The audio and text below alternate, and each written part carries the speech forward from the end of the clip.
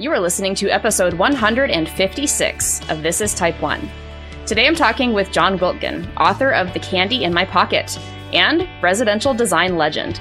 The bio he sent me had my jaw on the floor with his list of accomplishments and celebrity encounters. What struck me most is how positive he stayed despite numerous health complications related to type 1 diabetes, and how he's using his story to show that we can remain optimistic even in the worst of times. Jon, welcome to the show. Thank you so much. It's a pleasure to be here. Tell us who you are, the story of your diagnosis. Did you know anything before that diagnosis? Any family history? Okay, so I'm Jon Robert Wiltgen. I was diagnosed when I was 8 years old. So, of course, I didn't know anything about this disease at the time that our family doctor told my parents that your son has type 1 diabetes and rush him to the hospital. Do not even go home. That was like 3 days before Christmas, 1967. I know that you have no idea what that was like back then, but that's when I was diagnosed with it. Is there what were the emotions like around that diagnosis for you, both you and your parents? My parents were devastated, like most parents, I think, when they get that news. But what made it so much more traumatic for my parents was that, in those days, because there wasn't a lot known about type 1 diabetes, the life expectancy for someone with that was much shorter than it is for type 1 diabetics today. So my parents were told in another room that I wouldn't live to see 40. And that, of course, was quite devastating to them. I was not supposed to hear that. But once I was checked into the hospital and family members came to see me, they'd be like whispering in my mom's ear, "Oh, it's too bad about Jon. We have to pray, blah, blah, blah." So, yeah, that was how what we first learned about diabetes. Okay, so you've had it for a while now, clearly. What are you? 6 years. How many? No, I'm teasing you. 6? It's a lot. 54 years. Congratulations. Thank you. Yeah, I'm still here. Your age of type 1 diabetes has outlived your whole previous life expectancy. So, that's a win. Yes. Yeah, it's pretty awesome. And I've been very fortunate because I have endured a bunch of the complications that are typical for people with type 1 diabetes. At the time that I was diagnosed, there wasn't a continuous glucose monitor. There wasn't even an AccuCheck machine to check your blood glucose. We would pee in a cup. Have you heard the story before? Yeah, I interviewed Richard Vaughn. The eyedropper and put 25 drops of urine into a test tube. And then we would put a blue pill in there, not Viagra, and shake it all up. And you had to match that color to a little chart on the side of the bottle to see the range that your blood glucose was. It never gave you an exact number. It said, okay, you're between 80 and 120, or 120 and 160, or 160 and 200, or 200 and 240, or above. And there was no such thing as counting carbs so that you would know how much insulin to take. You just took some. And so as a result of that, my control as a kid was terrible. Yeah. And as a result of my terrible control, I had a lot of the complications that are associated with diabetes. Okay. Yeah. So living with diabetes has changed a lot over the years. So yes. Can you tell us a little bit more about what it was like when you were first diagnosed with it versus now? Beyond the peeing in a cup to test your blood sugar, because that I can't even imagine. Oh, and I hated that. I cannot tell you how much I hated that. But what was it like? As a little kid, I was raised a Catholic, and I went to Catholic school until third grade, my third week, my third day, the third hour, probably. I got kicked out of Catholic school. But you begin to question all these things, even as a little kid. Why is God doing this to me? What are my friends going to think at school? All these things. And so I, at 8 years old, started hating God, thinking that it was all his fault. So that was what it was like living with that. And I was miserable. Yeah. And I thought, you know what? If I'm going to be miserable, I'm going to make everyone else miserable too. Oh. And guess what? I was really good at that. And I did. I made my entire family miserable. And then things started to change in my household. And I realized that, you know what? I cannot do this anymore. It's not fair to the rest of my family. And I stopped. Actually, what happened was several years later, like 5 years later, my mother had a child who was my youngest sister. There was 11 years difference between us. And then 2 years after that, she got sick the way I got sick. She had the flu. She was throwing up, blah, blah, blah. And I thought, oh, my God, she can't have diabetes. And I prayed so hard. I said, you know, I promised to be a good kid. I would not make my family miserable. I would try to take better care of myself, not really knowing what that meant. I just did not want my sister to become a diabetic. By the time I was 13 years old, I was already good at it. As bad as my care was, it really didn't bother me anymore. I was out there having fun. Mm-hmm. And it turned out my sister did not have it. Okay. So I was really happy about that. And that was like the beginning of my life as a teenager. Okay. And what do you do as a teenager? You do all the things you're not supposed to do. Right? Well, I did. I was the oldest in my family, so I broke all the rules and made it much easier for my brother and my two sisters. But at the time I went to high school, my grandma got a job in the school cafeteria so she could take care of me and feed me lunch. So for everybody who's just listening, he did the whole finger quote thing, take care of me. Because they're not seeing that. Okay. So my grandma, she would be like, I'd be like, hey, Grandma, can I have a chocolate chip cookie? And she's like, no, you're not supposed to have those things. You mustn't have that. And I'd be like, but Grandma, I got gym after lunch. And she's like, oh, okay. She said, like, well, here, have two. This one's broken. Grandmas are the best. I would eat too.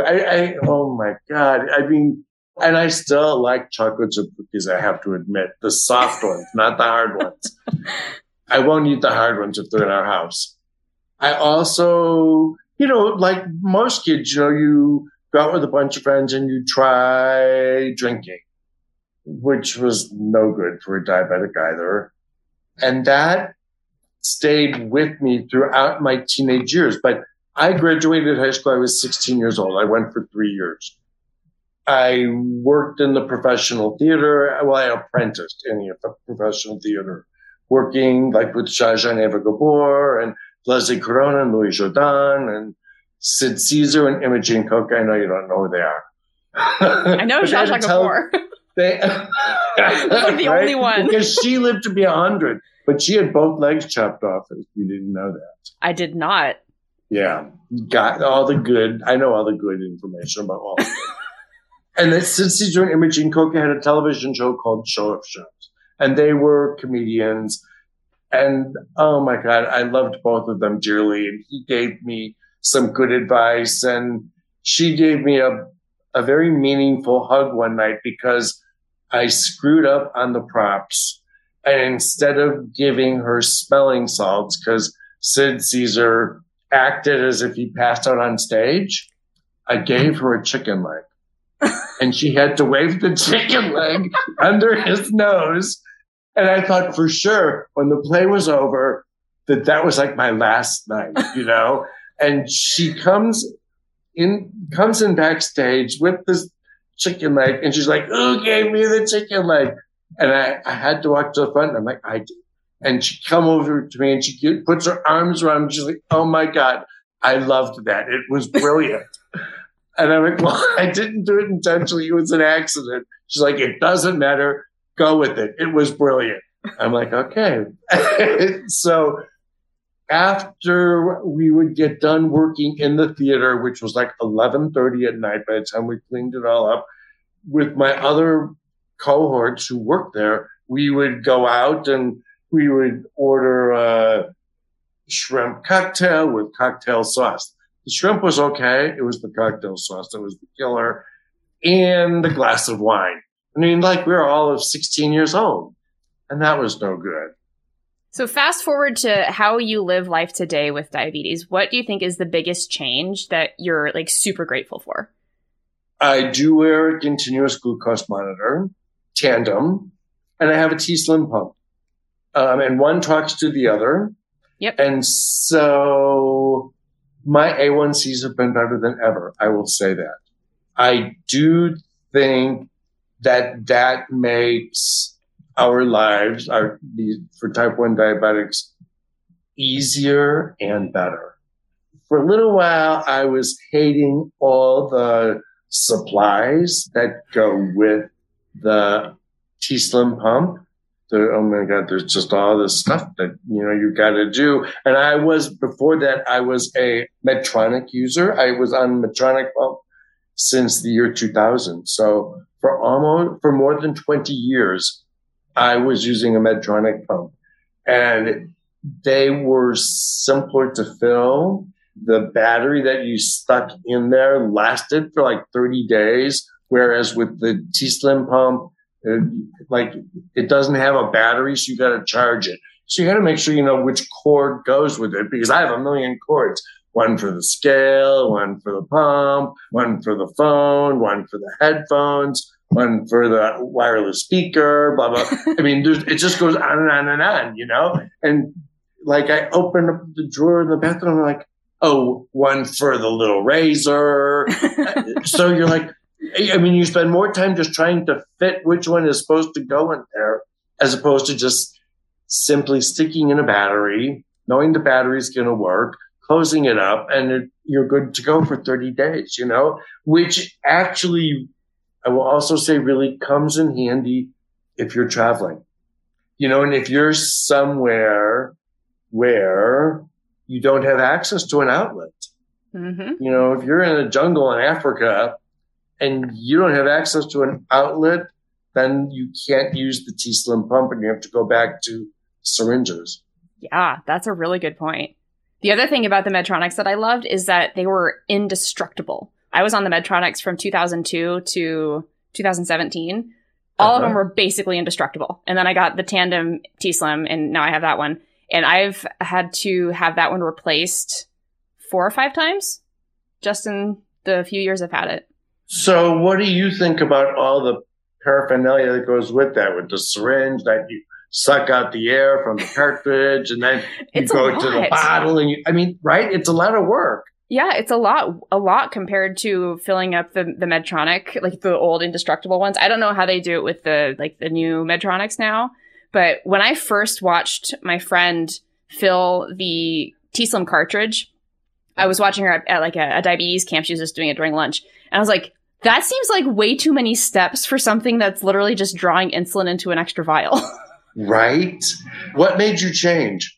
I couldn't go any further up on the Medtronic pumps without going to the Medtronic sensor. And I did not want to switch from the Dexcom to the Medtronic sensor. Oh, so you already had the Dexcom. Yeah, I started the Dexcom in 2015. Okay. And I was a late adopter to CGM. And by then I was like, okay, I have the Dexcom. This is before the Medtronic sensor came out, or before I even knew about the Medtronic sensor, and I didn't want to experience the harpoon. So yeah. Okay, so with all of this experience with type 1 diabetes, was there any moment where you felt like you were burned out on the disease? Not until I retired. Tell me more. Well, okay, because when I worked, I was busy, and I will say that it was the greatest distraction in my life to keep me from feeling sorry for myself when I couldn't see. I mean, in my early 20s, I had already developed retinopathy. And so, I could be driving a car before I had a cell phone, and all of a sudden my eyes would start bleeding and I couldn't see enough to go any further. And I'd have to pull over to the side of the road and wait for someone to help me, put the flashers on and just rely on the goodness of a stranger to knock on my window and say, hey, can I help you? What's going on? And that happened to me once. The very first time that my eyes were bleeding and I noticed it, I was in a car with Cynthia Rowley. Do you know who that is? No. Fashion designer. Cool. And we were driving to New York. I'm like, do we need a map? She's like, no, just go east. I'm like, okay. But on the Pennsylvania Turnpike, when there were trucks coming at me in the other direction, I could see like these spider webs and these lines from which I didn't really realize it, but they were in the back of my eye. It was the blood leaking, and it would stick to the vitreous gel.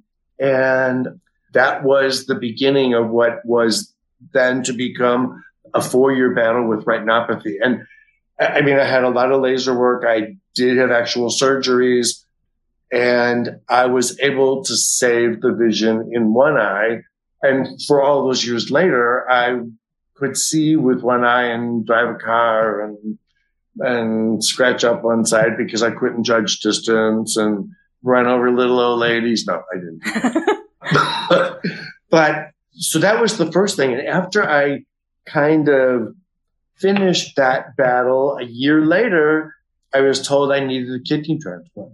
Oh, geez. And oh my God, the worst part of that was the waiting. The wait, because your kidney numbers labs were not good, didn't mean that they were going to give you a kidney 2 weeks later. It meant that they had to wait for your kidneys to totally fail before they would consider doing a transplant. Before they would consider it? Before they would do it, before they would actually do it. So everyone in my family was tested. My sister and my brother were the best donors for me at the time, but we decided as a family that, one day, I mean, if one of their children needed the kidney from their parent, I didn't want to be, I didn't want them to not be able to get that. Right. And so our decision was that my mother was going to be my donor. Wow. She was 50 years old, and 35 years later, I still have that kidney. Wow. And again, as when I was a kid, I was told I wasn't going to live to be 40. Well, when we were in the hospital learning about everything you needed to know about a kidney transplant, I was told that it would last 12 to 15 years. Wow. I mean, it's right. Kind of gone beyond those people that did the actuarials on all of that really didn't know what they were talking about. Like lick their fingers, stick it in the wind, pick a number. Right. The other thing is that women are better at keeping a transplanted organ than men, the longevity of it. Oh, The statistics are that a transplanted kidney in a woman will last longer than a transplanted kidney in a man. Because I keep asking, the University of Minnesota did my transplant. And every year they call and they ask me all these questions. And I'm like, well, I got some questions for you. I'm like, okay. I'm like, what is the history of your hospital and who had the kidney the longest? And they're like, oh, we can't tell you that. I'm like, HIPAA laws. Oh. I mean, I don't want the name. I just want the statistic. Right. But I'm not getting it. But I have friends who are doctors who have told me. So is 35 years kind of a record, or is that like on the long end of having a It's on the long end. It's not a record, but it is on the long end. Now, some of my doctors here in Chicago at the Northwestern University, they're like, you should be in the record book. But it's because of all the other complications that I have also endured some which should have killed me. Maybe the kidney transplant should have killed me back then. In fact, I met a girl at the hospital at that time who had a kidney and a pancreas transplant. And they asked me, do you want a pancreas while you're getting a kidney? I'm like, what are the results of that? And they're like, well, we really don't have a history on that at all because they're brand new. And at the time I went for the kidney transplant, it was like 60% odds it would work and 40% odds that it would fail. Wow. And you're supposed to feel good about that, you know? But they didn't have those statistics yet for a pancreas. So I'm like, you know what? No, thanks. I'll just take the kidney and go. I was used to taking shots already, and it just seemed like I could continue living that way. Okay, so all of those health complications, we've mentioned the kidney transplant and the retinopathy who caused blindness for 4 years that you thankfully have gotten over mostly. What were the other ones? Well, I had heart disease, or I've got heart disease. That came shortly after I had my first heart attack by the time I was 30. How many heart attacks total? I didn't feel it, though. How many heart attacks total? What they call a silent heart attack. You don't feel them. You just have them. That's the best kind to have. I mean, if you're going to have a heart attack, you don't want to feel it, really. Though? And that comes, I mean, as a diabetic, we lose our ability to feel things. We lose the sense of touch in our feet and going up our legs. Well, you also lose it with internal organs. Great. So the heart being one of them, your fingertips, all kinds of places. So I had that. And then my biggest battle was fighting osteomyelitis and cellulitis. Cellulitis is an infection or bacteria in the skin. Yeah. And osteomyelitis is that infection in the bone. Oh. And that is typically what causes a diabetic to require an amputation. And after fighting that for almost 20 years, I did have to have my leg chopped off in 2012. Which one? My left, like my whole left side is my side. I'm deaf in my ear on the left side. We'll bleep it. My left ear, I'm deaf in that. I'm blind in my left eye. I'm missing my kidney on the left side and now part of my leg. Okay. I'm like, they should put me on a table saw, cut me down the middle, and grow a new side to me or something. Like they did those sheep in Scotland. Okay, so with all of these complications, these health issues that you've had, how did you manage to run your own business, which was interior design, and you were blind for part of that? How did you do that? For 4 years. You know what? I was really lucky because I always had great people surrounding me in my office environment. And I mean, they made up for the things that I could not do without telling people what was wrong with me, because who wants to hire a blind interior designer? Probably nobody. And even when I went to have my kidney transplant, I had just before I left, went to this really important interview for an enormous job. And I couldn't say to them, well, in January, I'm going to the hospital. I'm going to have a kidney transplant. The odds are 60-40. Maybe it's going to work. Maybe it's not going to work. Maybe I'm going to die on the table. Can you wait? You know? So instead, I said to them, January, I take my winter vacation, my winter holiday. I go to Acapulco every year, which was true. I did. And could we start as soon as I get back? And they're like, you know what? That's fine because we go away. We go to Palm Springs in the winter. So we're not going to be here either. And it never entered my mind that that transplant was not going to work. And I came back and I'm on all these drugs and I've got like chipmunk cheeks from them. But I did have a tan because before I checked into the hospital, I went to a tanning bed in Minnesota to make sure that my story was going to be believable. And I came back and I did this job for this couple, which ended up being for a family. And they were repeat customers of mine for years. Wow. Yeah. So you don't have to tell the whole truth. It's a big wow. Well, when you're running a business, being self-employed, as I was, is the closest thing to being unemployed. You never know where your next job is going to come from. You don't know if it's going to be big enough to pay your rent and your staff and their taxes and insurance and your accountant and your lawyer and your publicist. And I mean, it goes on and on and on and on and on. So you just keep going and you don't say too much. I was better at listening to them than talking about me. Mm, yeah. Yeah, I've heard that before, though, that if you want to be perceived as interesting, be interested in the other person. Absolutely. That's really good advice. So I'm quiet most of the time. So I understand. Okay. So with your interior design business, did you ever have one or two maybe favorite designs that you can just pick out of memory and talk about? Yes. Okay. I had two.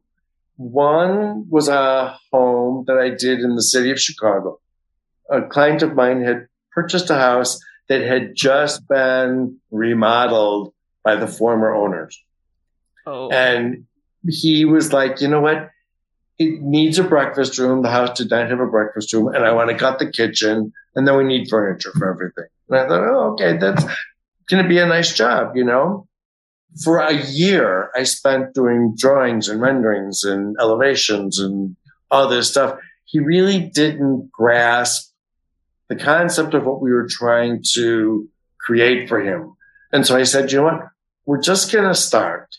And at the point where the framing is up, if you don't like something, we can change it. It took 7 years for me to finish the job for this man before he could move in. But in that time, we dug out the basement so that there would be higher ceilings. We totally moved the staircase locations in the house. I created a staircase that took 18 months for someone to hand carve all the newel posts and handrail. We put an elevator in the house. We added 2 stories. The elevator made 7 stops. And then all the sidewalks were heated. He never had to shovel the snow. And on the roof of the garage, there was a waterfall that spit 300 gallons of water per minute into a lily pond in the backyard. And in the lily pond were frogs that spit water back into the lily pond. I mean, my client was like a modern day Medici. Do you know who the Medicis were? No. They built Florence. And they, oh, okay. I mean, they, one of the most beautiful cities on the planet. And they are very responsible for making it be all that. Okay. More artwork there than in many other museums around the world, or cities, I should say. What about the second house? The second house was in Africa, and it was in Lagos, Nigeria.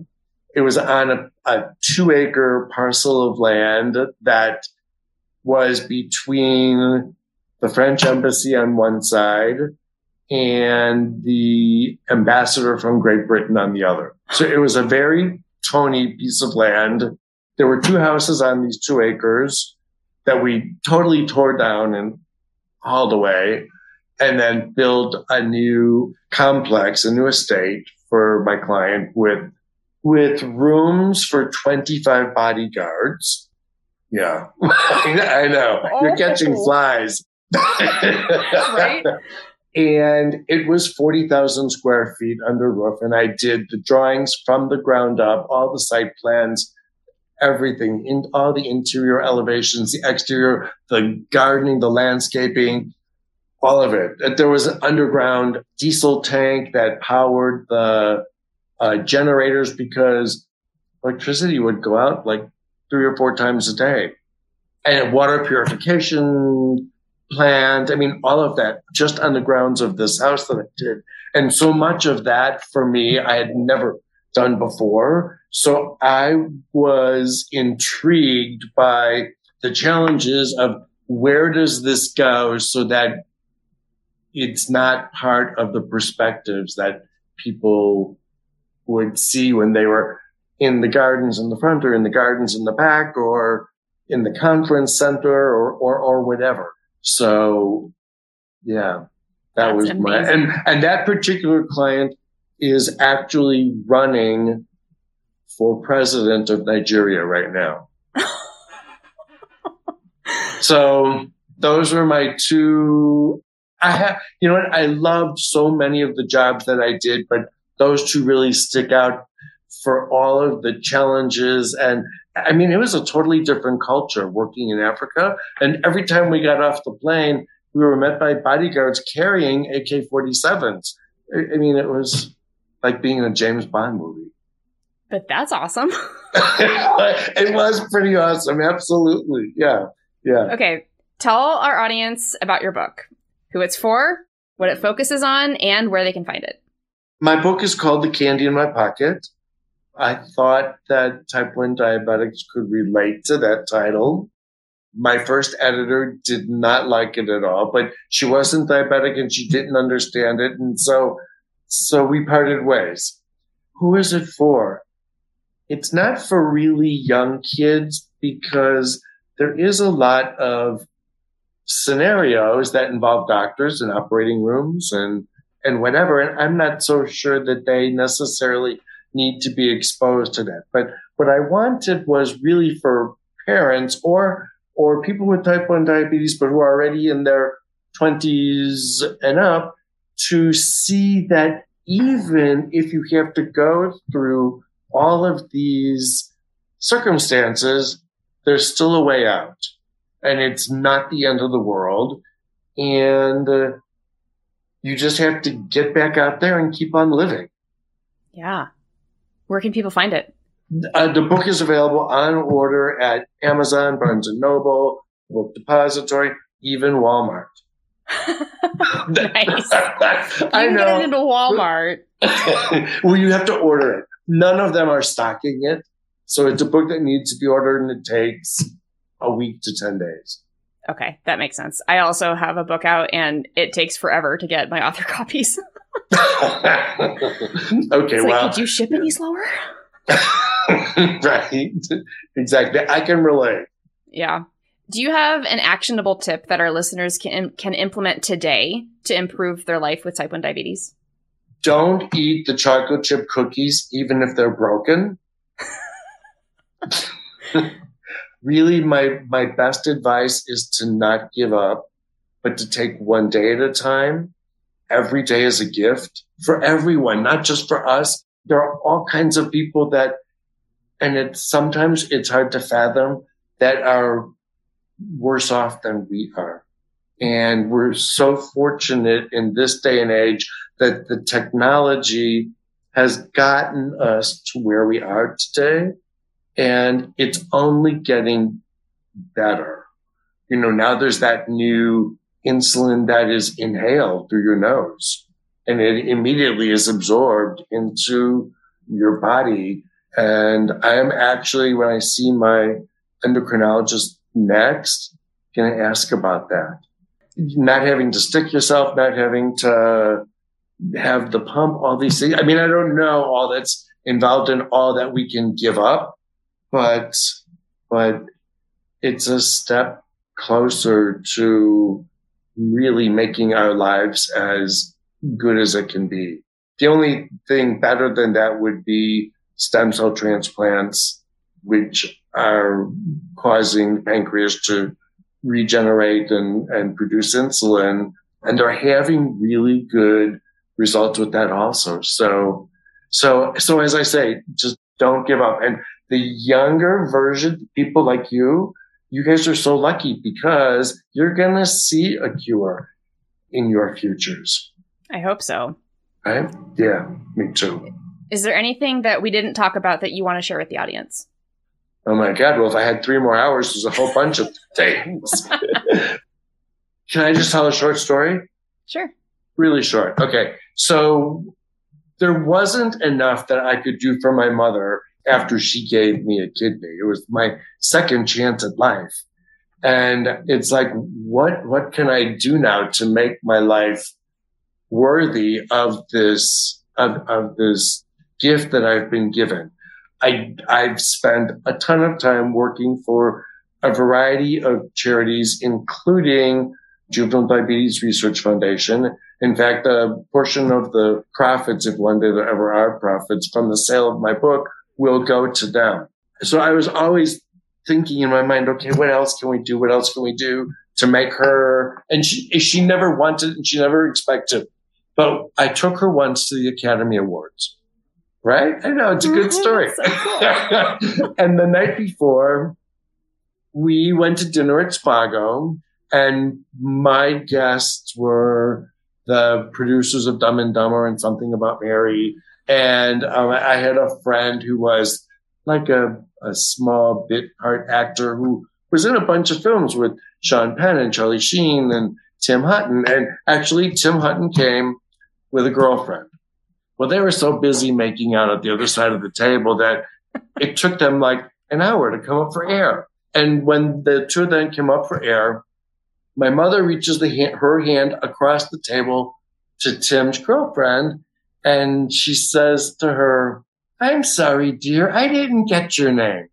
And the girl looks around the table, and with the biggest smile I have ever seen on this person's face, she goes, "Hi, I'm Angie." And it was Angelina Jolie.